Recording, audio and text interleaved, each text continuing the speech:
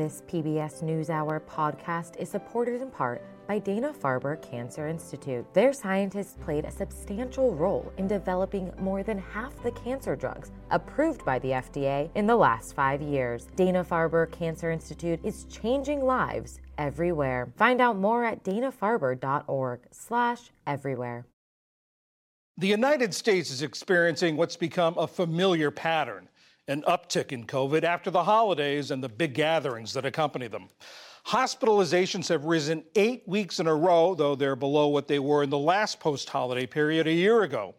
Hotspots have cropped up across the country as the new dominant variant, JN1, has quickly spread to account for more than 60% of cases. Jessica Malati Rivera is an infectious disease epidemiologist at the de Beaumont Foundation, which is a philanthropy that promotes public health. Jessica, was this surge right now in any way a surprise, or is there anything that's unusual about it? To be honest, it's not quite unusual. The virus that causes COVID-19, SARS-CoV-2, continues to evolve as more and more people become infected, and the virus makes copies of itself, it mutates, it changes, it gets better at evading our immune systems and making people sick. What's encouraging is that because of our hybrid immunity in the population between previous infections and vaccination, not as many people are becoming seriously ill and dying, though we are seeing hospitalizations continue to increase as more and more people become infected. The fact that it's back, the fact that we're seeing a surge, though, is not a surprise. In fact, it doesn't quite actually have the same seasonality as other viruses like flu or RSV, where we kind of see COVID come every few months in these big surges. As an epidemiologist, what does this suggest to you about the future of our relationship with COVID? Yeah, it's a great question, because I think we need to be preparing ourselves for living with SARS-CoV-2, the virus that causes COVID-19, because it is well established in the human population and among other populations in the animal kingdom. And because of that, the odds of us getting rid of it, completely eliminating and eradicating it, is unlikely. And so in the same way that we see flu kind of continue to reemerge in our community every year, we'll probably have to be dealing with COVID outbreaks a couple times a year, maybe 3-4 times a year. But the hope is that between our previous infections and vaccination, we will become better at preventing those serious illnesses and deaths. You talk about sort of getting used to living with COVID. Does that mean we can sort of forget about it, that we can sort of be blasé about it? It certainly does not mean that. And I think that's a very important point to raise, because COVID is not quite yet in the rearview mirror. Yes, the state of emergency has ended, but COVID-19 is here, and it's here to stay. And so when I say living with COVID, it means understanding that people will continue to get sick. We need to continue to encourage all of the mitigation efforts to reduce infections and severe illness. That includes masking, staying home when you're sick, testing at the appropriate time, vaccination when it's updated and available to folks, because this is going to be part of our lives. And as you say, the federal public health emergency ended in May.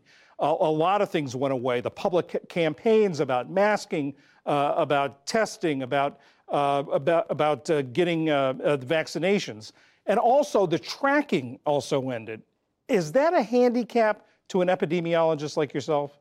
It is a severe handicap. As a alum of the COVID Tracking Project, our work was focused on tracking all of that data at a very granular level from the state level. We were tracking testing and cases and hospitalizations and deaths, and we did that on a volunteer basis. And now, because the emergency is over, you're not seeing the kind of funding that we need to be funding both the CDC and those state public health departments to get that granular data. We have many resources. We have some dashboards, hospitalization data, we have wastewater surveillance, but we are a bit like we're flying blind when it comes to understanding the full scope of what's happening with the virus in our population. And as you say, we don't have it in the rearview mirror yet, but are you concerned that the public may feel like it's in the rearview mirror? I'm very concerned about that. I think, it's difficult to see a lot of people think about COVID as not that serious, think about masking as something that was an artifact of the past. It is a very, very normal thing to mask when you're sick, to mask when other people are immunocompromised. It was part of our public health infrastructure in healthcare settings. So how political it's become, how contentious it's become is quite discouraging, because these things are effective at helping reduce harm, which is the basis of public health. Jessica, we asked our viewers what they wanted to ask on this topic. Rebecca Rose in Philadelphia writes, do you think getting back to 2019 normalcy is currently in place or possible? You know, I would actually like to pivot the question a bit, because I think the conditions of 2019 and the many years prior to 2019 is how we got here. For many, many years, we were dealing with the defunding and the deprioritization of public health, which is why we were so unequipped and unprepared for the impact of SARS-CoV-2. And as a result, we are now reactive instead of being proactive to something this destabilizing. I don't want to go back to 2019. I want to see a much more well-funded, a much more prioritized public health infrastructure in the US and globally, so that we can be better prepared and better responding to something as major as a global pandemic. Laura in New Jersey asks, should we be wearing masks? Should public places like gyms report when their instructors have COVID and tell the public? You know, I think masks are a very important part of our Swiss cheese model of protection, right? It's not one thing that's going to completely eliminate risk. Risk is subjective, and it is also additive, or prevention is additive. So will masks help reduce your risk when you're in very publicly crowded places like airports and malls and indoor theaters? Yes, it will.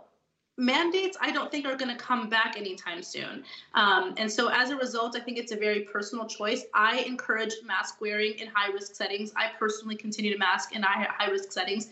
And I think it should be part of our public health practice moving forward. Jessica Malati Rivera, an epidemiologist at the de Beaumont Foundation. Thank you very much. Thank you for having me.